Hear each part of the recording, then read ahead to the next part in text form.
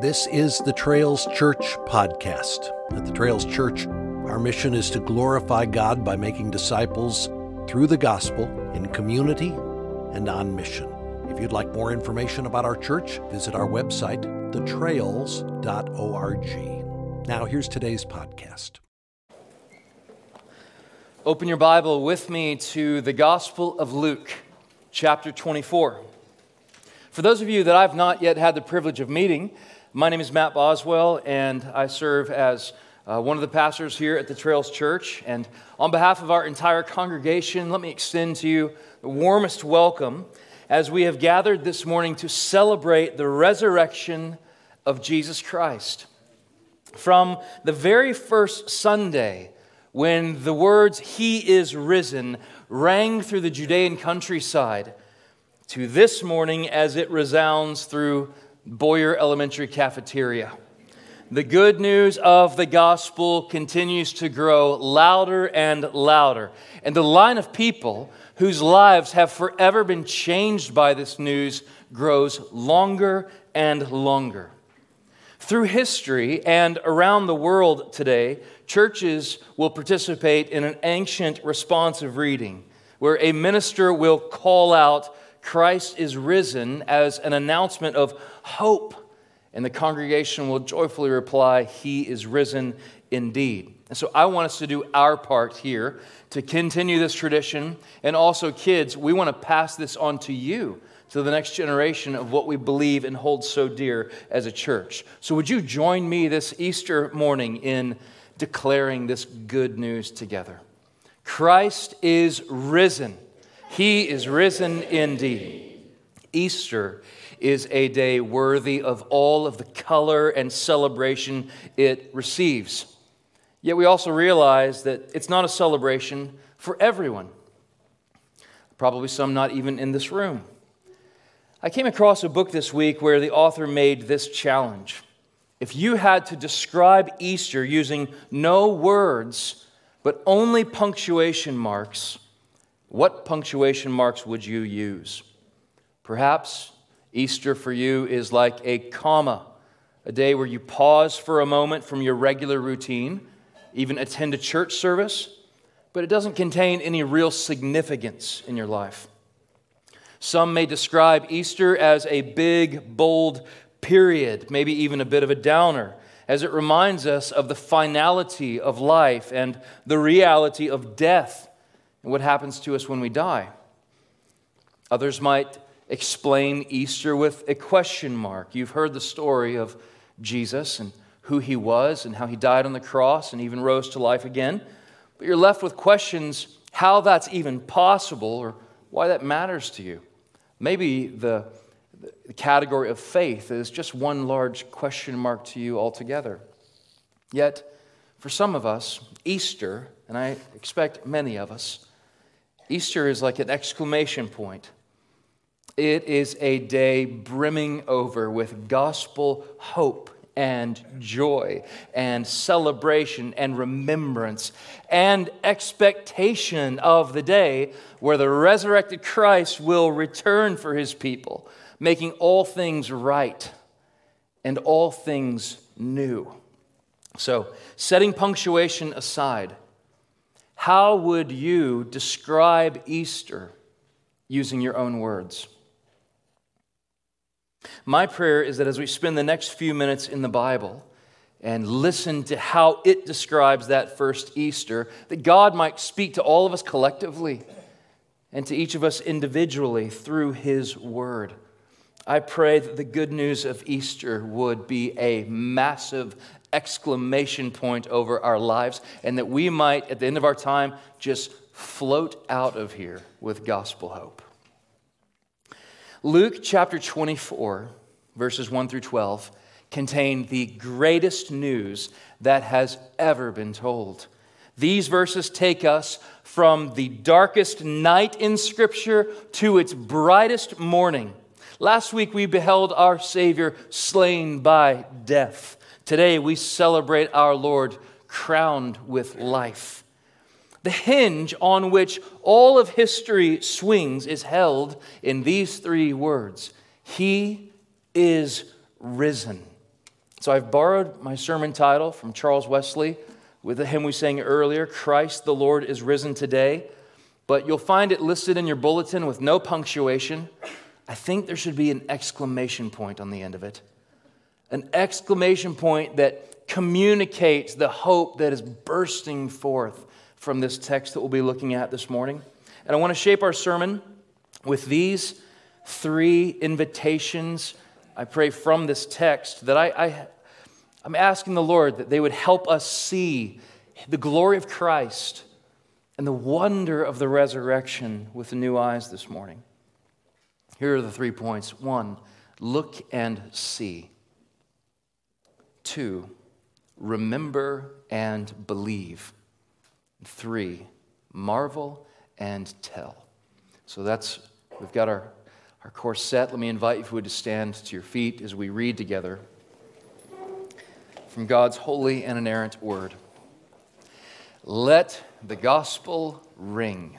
Luke 24, 1-12. But on the first day of the week, at early dawn, they went to the tomb, taking the spices they had prepared, and they found the stone rolled away from the tomb. But when they went in, they did not find the body of the Lord Jesus. While they were perplexed about this, behold, 2 men stood by them in dazzling apparel. And as they were frightened and bowed their faces to the ground, the men said to them, "Why do you seek the living among the dead? He is not here, but has risen. Remember how he told you while he was still in Galilee, that the Son of Man must be delivered into the hands of sinful men, and be crucified, and on the 3rd day rise." And they remembered his words. And returning from the tomb, they told all these things to the 11 and to all the rest. Now it was Mary Magdalene and Joanna and Mary, the mother of James, and the other women who were with them that told these things to the apostles. But these words seemed to them an idle tale, and they did not believe them. But Peter rose and ran to the tomb. Stooping and looking in, he saw the linen cloths by themselves, and he went home marveling at what had happened. The grass withers and the flower fades, but the word of our God stands forever. Amen. The first invitation from our text is look and see, verses 1-6. Now, these verses contain the starting point in the history of the resurrection, and they are meant to open our eyes to the reality of Christ's resurrection. Luke tells us it was on that Sunday, at the break of day, this group of women head out to the tomb. They are not dressed in colorful clothing, carrying bright flowers, but wearing mourning cloths and bringing burial spices to anoint the body of their Lord. These ladies had watched Jesus be crucified. They had witnessed his burial. But that was Friday, and this is Sunday. Luke paints this contrast of surprises that greet the ladies at the tomb. They were surprised by what they found, and they were surprised by what they did not find. What they found that surprised them was the stone which had been used to seal the tomb of Christ had somehow been rolled away. And Matthew tells us that the Pharisees were nervous about this, that something might happen to Jesus' body after he was buried. So they go to Pilate and say, "Can we have an extra guard of men guarding the tomb by night?" So Pilate grants that. Yet even the power of Rome was no match for the power coming from inside the tomb. They weren't ready for that. The stone that was meant to seal off the body of Christ from the world, which in a way was the seal of death itself, was not strong enough to hold Christ in its grip. Matthew chapter 28, verse 2 tells us that an earthquake welcomed the appearance of an angel who rolled away the stone, not so Jesus could get out, but so that others could get in and see that his body was gone, see what happened for themselves. So that is the surprising thing they found. Now, what they did not find was the body of Christ. They peered into the open mouth of the tomb, and there was no body to anoint with oil and spices. The Apostle John says that all they found were the grave clothes of Jesus, neatly folded into place where he was earlier laid. The ladies are shocked. And of course, there's this massive question hanging in the air. What happened to the body of Jesus? One of the theories that try to explain away the resurrection is called the grave robber theory, which claims that it's likely that someone came in the night, overthrew this company of trained Roman soldiers, and then they hid the body somewhere, never to be found again. Yet how strange it would be for grave robbers to undress a lifeless body and then fold its useless clothes before bolting away in a getaway van, right? So what did happen? Well, as their thoughts race to answer that question, their eyes are met with two men standing in dazzling apparel. Now, some of you have already told your wife today, honey, you have on dazzling apparel this morning. And none of you said that, but that's what you have in mind here. Some of you think that. But something far brighter is in view with the clothes of these men. Only later does Luke tell us plainly, back down in verse 23, that these were angels, and the clothes being described were shining like light. It's the same language used at the transfiguration of Christ when he is glowing in glory. Well, the women are overwhelmed and they fall to the ground before these heavenly beings. The angels ask them, "Why do you seek the living among the dead?" And this question floored them even more. What do you mean? Why do we seek the living among the dead? Are you hinting that Jesus is alive? And as this question fills the air, a flicker of hope ignites in these ladies' hearts. Is this possible? Think about the first angelic announcement earlier in the Gospel of Luke to a young girl named Mary. And now here comes an angelic announcement to these women. He is not here, but has risen. So there's the explanation of what happened.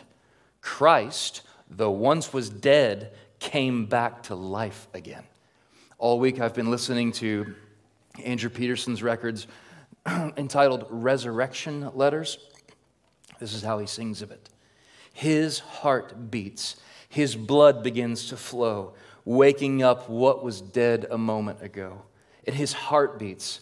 Now everything is changed because the blood that brought us peace with God is racing through his veins. He breathes in. His living lungs expand. The heavy air surrounding death turns to breath again. He breathes out his word and flesh once more. The Lamb of God slain for us is a lion ready to roar. Christ was died. Christ is risen. It's not that Christ was almost dead, or in the words of the Princess Bride, mostly dead, No, he didn't fake his death. In the words of Dickens, he was dead as a doornail. Yet he rose to life again. And surely in this moment, as the women process this news, imagine hearing this. And as they're trying to process this, a highlight reel of miraculous things that they saw Jesus do just rolls through their thoughts. He healed the sick with a word. He fed the multitudes with a prayer. He brought his friend Lazarus and that little girl Talitha. They were dead, and he brought them back to life again. And now they hear the news that the author of life, who they saw dead, had come to life again. So I want us to use one of those punctuation marks right here and to just use the comma and pause for a moment to think for a second about what these verses are saying.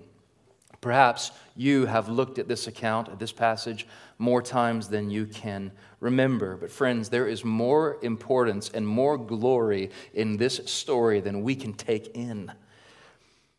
So I pray that we would be a people whose hearts never get over the glory of this story. We have gathered this morning to worship the resurrected Lord because on that first Sunday morning, the grave was empty. And today, on this Easter morning, it is empty still. Christ has died and Christ has risen. Christ will come again. So look and see. He is risen. He lives. And so let us be Christians, people of God who cling to the reality of the resurrection as Paul writes in 1 Corinthians 15, something of first importance, one of the pillars of the gospel. Nothing in history is so fantastic as the truth of the resurrection. Christ the Lord is risen today. Hallelujah. The second invitation of our text is this: remember and believe, verses 6 through 8. Remember and believe. After hearing the announcement that Jesus was not dead but alive, these angels explain to the ladies this was always the plan. They remind them how Jesus had taught them before exactly what would happen. As he writes later in Luke 24, that the Messiah must enter glory through suffering. The angels were, I think, no doubt Southern Baptists. Because even in this little mini sermon, there's a 3-point outline, I think, that's pretty clear. Most good sermons should have 3 points, probably. And I want us to listen carefully to what they say because the content of verse 7 alone contains some of the most precious truths of our faith. The first thing Jesus had told them is that he would be delivered into the hands of sinful men. In Luke chapter 9, verse 44, Jesus told them he was about to be, and I quote, delivered into the hands of men. And then he includes this, but they did not understand it. Then in chapter 22, Judas the disciple betrayed the one that he had been following and delivers him over to the chief priests and the temple officers. Within 24 hours, they deliver him over to the power of Rome. Just as Jesus said, he was delivered over. Second, Jesus had told them he would be crucified. Now, in Luke 18, 32 and 33, now guys, this is the third time in the Gospel of Luke alone that he records Jesus foreshadowing, prophesying his death. And there he says, speaking of himself, he uses this title, Son of Man, which is Jesus' favorite thing to call himself. And he says, the Son of Man will be delivered over to the Gentiles and will be mocked and shamefully treated and spit upon. Of course, we know from last week all of those things unfolded just as was told. And after flogging him, they will kill him. Now, the act of flogging, though it killed many, would not be the final strike that took Christ's life. It would be the piercing of his hands and feet as he hung outstretched on a piece of rough timber, even as the prophet Isaiah had spoken long before. Isaiah 53:5 says, but he was pierced. And Isaiah already shows us why Jesus will endure these things. He was pierced for our transgressions. What is a transgression? A sin. He was crushed for our iniquity, another word for sin. Upon him was the chastisement, the punishment that brought us peace. And with his wounds, we are healed. Christ was crucified just as he said he would be. And then finally, on the third day, he said he would rise. Now, the passages we just read from Luke 9 and 18 both shine with this ray of hope breaking through the darkened clouds. On the third day, he will be raised, says 9:22. On the third day, he will rise, says 18:33. Great news, right?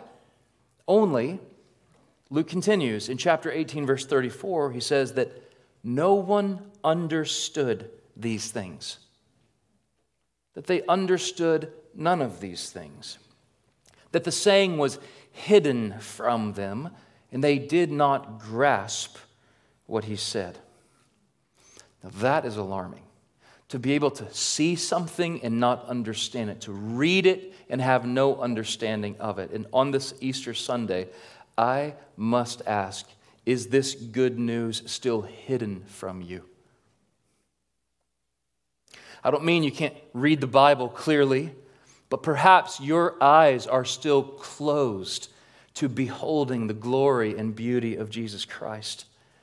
Perhaps your ears are still deaf to the Bible's teaching of who God is, who you are, of who Christ is, and how it is that we are supposed to respond to Him. So what I want to do is grab another piece of punctuation and put a period right here. For us to just sit here for a moment and think about what the Bible is saying. And let me speak specifically to you who have no hope this Easter morning because you've not trusted in Jesus yet as your Savior. The Bible teaches us that there is one God, and He is perfect and holy and wonderful. That He's eternal. He's always been and He always will be. He's three persons in one, the Father, the Son, and the Spirit. And He is the creator and sustainer of all things, including your life. You are not an accident. You were made by God to bring glory to Him. Yet you were also born a sinner in need of a Savior, removed from the presence of God because of your sin. So there's a separation between all of us who were born and the holiness of God. The biggest problem that faces us today is the sin of humanity. And so God, well, He so loved the world that He sent His one and only Son to be delivered over to sinful men so that sinful men could be delivered from their sin. And Christ was crucified because of our sin, because all of us have sinned and fallen short of the glory of God. And because of our sin, we deserve just punishment, which is death and eternal separation in a real place that the Bible calls hell. And as much as our culture wants to rail against this reality, it is absolutely true. And so God sent His Son to be the remedy for this sin. Jesus died and Jesus was raised to life on the third day so that He could pave a way for all of us who would believe in Him, that we might not perish, but enjoy everlasting life with Him. And Jesus said, I am the way and the truth and the life. There's no way to the Father except through me. So this is a very brief summary of the good news of the gospel. It has nothing to do with what we've done. That's the message of this world. Through self-help and through accomplishment, through cleaning yourself up, you can be made right with God. Just do more good things than you do bad things. In the end, it'll work out for you. That's not the message of the Bible. It's like Jesus, that we're not just mostly dead in sin, we're totally dead. Like dead as a doornail in our sin. And we need a Savior. And so God has provided a Savior through Jesus Christ. So this morning, the Easter invitation is that if you will call upon the name of the Lord Jesus, believe in your heart that God raised Him from the dead, confessing your sins and looking to Him, would you lay hold of Christ and you will have eternal life. You will pass from the death that you now live in into a form of life that is unspeakable, full of glory. Lay hold of Christ this Easter day. And for those of us who have already believed, I want you to look with this wonderful detail in verse 8. It says of these women, they remembered His words. So the angels told the ladies to remember what Jesus had told them when they were with him back in Galilee during his ministry on earth. Let their minds be filled with the words Christ had spoken to you. I want to pull a principle from this for you and I to glean from, how important it is for us to remember the words of God recorded in the Word of God. We hold in our hands or in your phone the inerrant, unchanging, everlasting Word of God that is given to us so that we might know Him. We might be made wise unto salvation. We would know who God is, who we are, who Christ is, and how to live this life as an act of worship and response to this good news of the resurrection. So this Easter, for those of you who have never trusted in Christ, believe. Believe the gospel of Jesus, the good news of the resurrection of Christ. And for all of us who are already Christians, believe the good news of the gospel. It's still as true today as it was the day you first believed. And remember what God has said in His Word. The final invitation of our passage, these two words, marvel and tell, verses 9 through 12. Good news cannot be kept silent. It must be shared. And the best news calls for continual sharing. These women run back to where the apostles are staying like messengers of hope. And as they burst through the doorway with the good news exploding in their hearts, the apostles all fall on their feet, on their knees, and receive the good news with gladness. Thank you. That's not what happens at all, right? These guys are, remember what's happened, how stunning this would be. Their friends left that morning, dressed in mourning clothes, carrying burial spices to the tomb. They come back in rejoicing and with gladness. Remember, they're still just totally devastated, huddled up together. The one that they thought was going to bring in the kingdom died just on Friday. Their hopes had been shattered by his death. And as they first listen to these women, they think they're delirious. This expression, idle words, was used to describe the delirious talk of very sick people who had lost their minds. Except for Peter. Just notice what happens to Peter. The same man who Thursday night had denied knowing Jesus 3 times. But here, see his eagerness to run to the tomb. He's got to see it for himself. And isn't that how Peter always was? He's got to do it himself. Could it be that the one who called him to walk on the water has walked through death and even come back to life? Verse 12 says that Peter rose and ran to the tomb. Now, the Apostle John also records this. He says he was there too. Now, John includes some important information that he thinks we need to know. First, John says, I beat Peter to the tomb, just in case he's definitely from Collin County. His kids will grow up to be professional athletes, surely.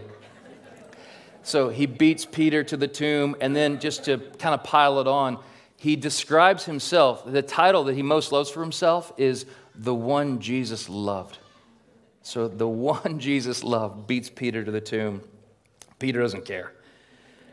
Both of them just stoop down in the tomb and they see exactly what the women had said. The linen cloths that wrapped the body of Christ were now lying there by themselves. And Peter went home marveling at what had happened.